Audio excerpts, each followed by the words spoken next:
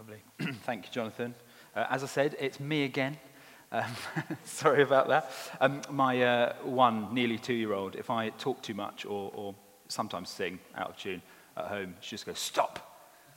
So if you get the urge to do that, maybe wait till the end, or you'll be on the thinking step. Let's pray together. Lord, we just ask for your Holy Spirit to be with us now. We pray, come, Holy Spirit. May we have ears that listen and hearts open to all you want to say to us this morning. In Jesus' name we pray. Amen. So as I said at the beginning, I wonder how you're getting on with Revelation so far. I hope you're getting on with it okay if you've dared to sort of open the back of the Bible and have a look. I remember when we read it through as a staff team, what feels like forever ago, but it was a few months ago now. There were passages that I'd remembered, I hadn't read for a while, but I remembered them, and others I'd not remembered so well, and suddenly thought we'd sort of mistakenly opened Lord of the Rings or something. So if you do come across those passages, do not worry. All will be revealed shortly. We were reminded and encouraged last week through John's vision and these messages to the 7 churches, and in particular the churches in Philadelphia and Laodicea, of this announcement that seems to be coming through loud and clear, that there is encouragement for us not to try and be self-sufficient, but instead to rely on God for all that we need. And there was also this reminder that Jesus has opened the door for us to have a relationship with him. Revelation 3:20 tells us the way is clear for relationship with Jesus, and we just have to answer. In one sense, it's no more complicated than responding to this invitation. You know, when we respond to an invitation to go somewhere, we have to give something of ourselves, don't we? We have to commit our time, our resources. And Jesus' invitation is no different. It's an invitation, though, to a lifelong and life-giving relationship with him. And it's the best invitation that we could ever accept.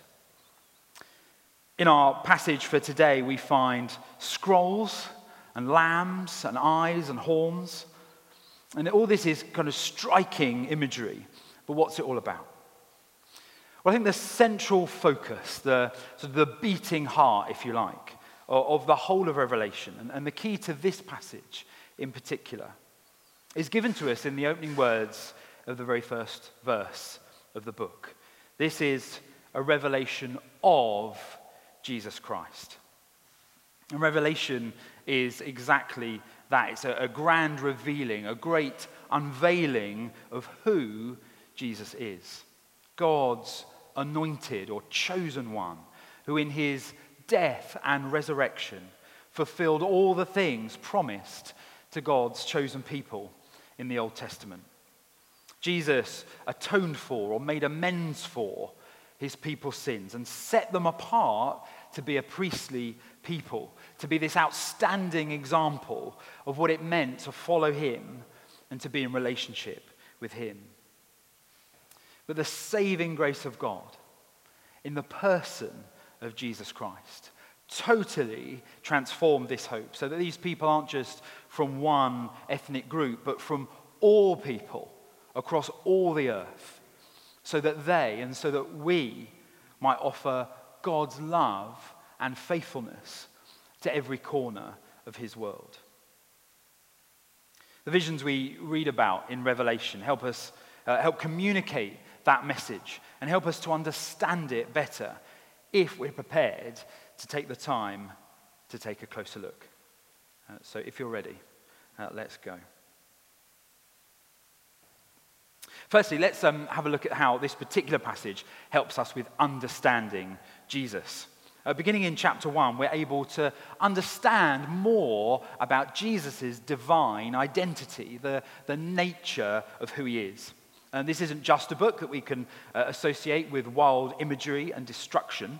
It actually helps us understand and wrestle with the nature of who Jesus is, which is pretty important, isn't it, if we're going to shape our lives on the principles and the person of Jesus.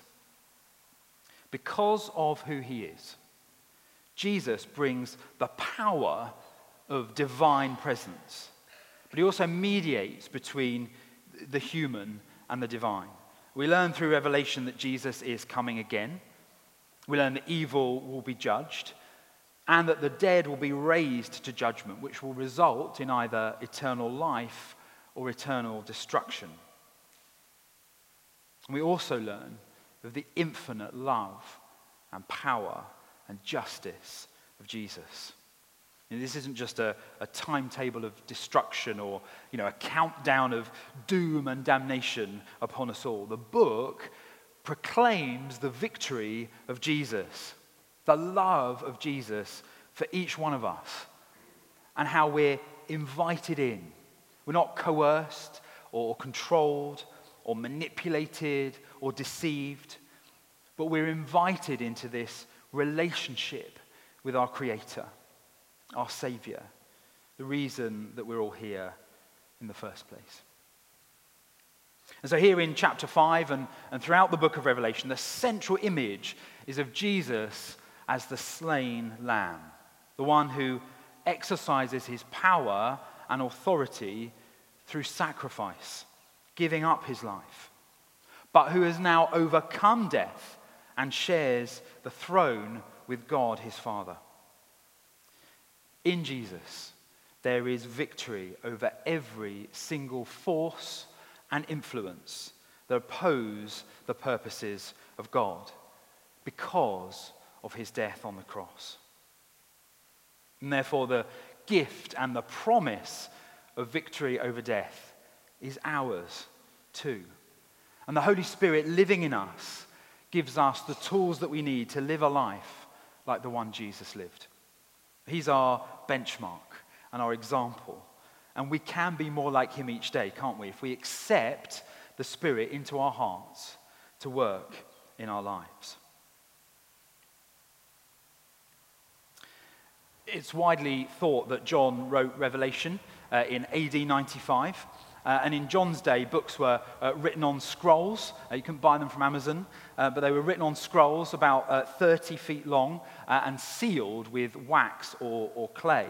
And they were held in the left hand and unrolled with the right hand, with the previous portion sort of being, I don't think I could do it, I'm just about to turn a page in a book, previous portion being rolled up. So you'd roll it up, oh, there we go, read that bit, I've done that bit, and you sort of do a weird, I don't know whether I'm doing, I just look like a cat or something. But that's how they would read the scrolls. And this particular scroll that we see in chapter 5, it's quite unusual because it's been written on both sides, not one side only. Can you imagine? Anyway, I can't. So there's clearly a lot of information to impart, almost too much for this scroll to hold. And over the centuries, there's been lots of argument and debate among theologians over what the scroll might actually contain. Some suggest it was the Old Testament or the New Testament or kind of both. Some say it was the text of Revelation itself or details of God's rejection of Israel. The question would be, for those things though, who would be unworthy to open that particular scroll? Apparently, no one. But that doesn't really sort of make sense. It's more likely that the scroll contains some sort of account of what God has in store for the world. The idea being that God already knows the history of the universe. He's written it in advance, and he holds the hands of history of the world, in his hands, the history of the world. And we see only God can hold this scroll and the 7 seals that are on it, which guard its contents. And we read in verse 1 that it's held in the right hand of God, who is sitting on the throne in the position of all power and authority. And so I think the emphasis and the kind of important point here is not necessarily the contents, but it's more the one who is able to open it. Its contents will be revealed once and for all following death. And more precisely, the death of the Lamb, Jesus. But if Jesus kind of has died, why should we look to him? It doesn't really make sense. Why should we be following Jesus? Sounds like a bit of a failure somewhere? Well, in verse 6, John tells us that he sees a lamb standing as though it has been slain in the middle of this grand throne room scene. But Jesus has just been described as the Lion of Judah. And so which one is it? Is John sort of tripping out a bit too much here? Well, of course, the lion symbolizes authority and power, and the lamb symbolizes Jesus' submission to his Father's will. One of the elders says, "Look at the lion." But when John looks, he sees the lamb, the sacrifice of Jesus for all the sins of the world forevermore. And so only he can save us from what might be contained in the future history of the world and of our lives without him. Christ as the lion is victorious because of what Christ the lamb has done. And the best news is that we are invited to participate in and be part of this victory. Not because we're good or because of our efforts or our bank balance or our influence or our good looks, but because he has promised life forever, life in eternity for all who believe in him. And the lamb looks slain, but it's still standing. He is standing. And there will be a time when the world will recognize that. But in the meantime, it has to start with us, committing to follow him each day when the world says, we don't really need church. We don't really need Jesus. And now this part of John's vision reaches its crescendo as it describes the horns and the eyes of the Lamb, which are symbols of Jesus' strength and his power.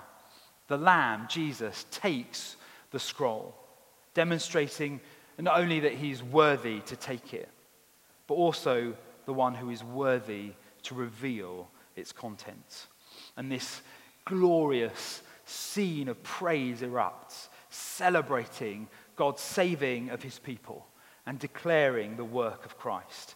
He was slain, but by his sacrifice we were gathered into his family and then finally into his kingdom to reign with him. And that's the future that he's got planned for us, to join him in the final victory over sin and pain and death and destruction. And the word reign is used 7 times throughout Revelation, a number in the Bible that symbolizes completeness and protection. And it's always used of God, of the Lamb, and of his followers, anticipating their shared reign in the New Jerusalem. And so I wonder if we can just sort of, as we come to a close, just let that sink in for a moment.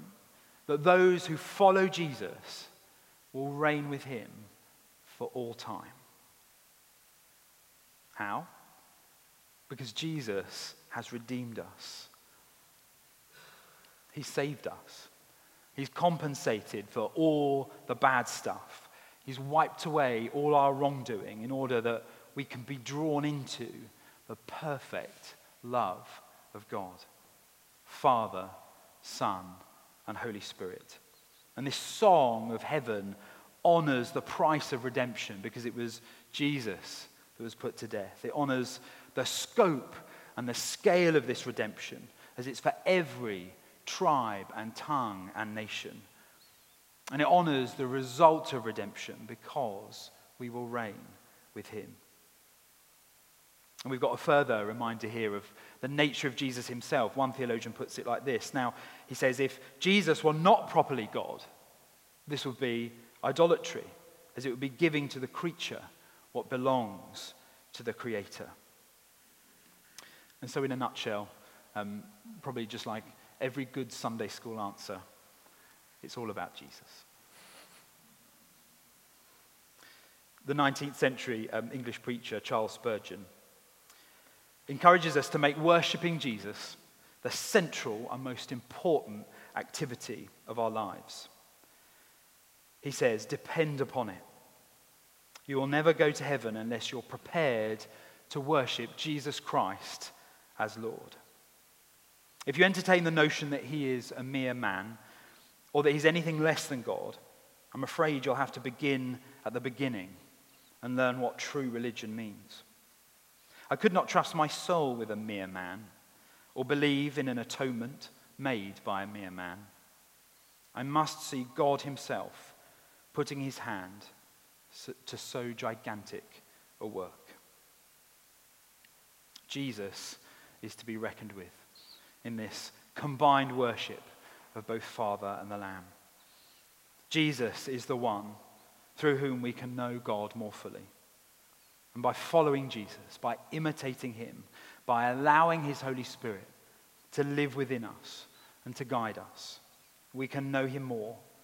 We can understand his plan, our purpose, and our place in the world. Jesus holds our future, not Satan. And what we can say of Jesus in worship, we can say of God. And these scenes of heavenly worship, following on from the royal proclamations to the 7 cities at the beginning of chapter 5, has this really powerful resonance here and now. As followers and as imitators of Jesus, we're going to face both challenges and opportunities. The context for all of that, though, lies in the praise of God and of the Lamb, where we might feel we are the odd one out, swimming against the tide, being odd for God. We play our part in reconfiguring the world for our good and for his glory. The Bible tells us that all of creation is caught up in the worship of God, which is the extraordinary claim of Christianity, this countercultural contention to the perception of reality, which often feels like the minority view. This vision of worship isn't offered, though, as simply as fact, but as a compelling call for those who read it to join in for themselves. We are invited to join in the story of Revelation, to be drawn into the loving heart of God. We may know what it's like to be crushed or downhearted or adrift. And yet we can experience the protection, the provision, and the power of God himself. We know how the story will end. We can be assured that the powers of oppression and injustice will be defeated. And we will see the glory of the eternal city paved with gold, if we choose to make God's story, the story of Revelation, our story. Because he already has. Amen.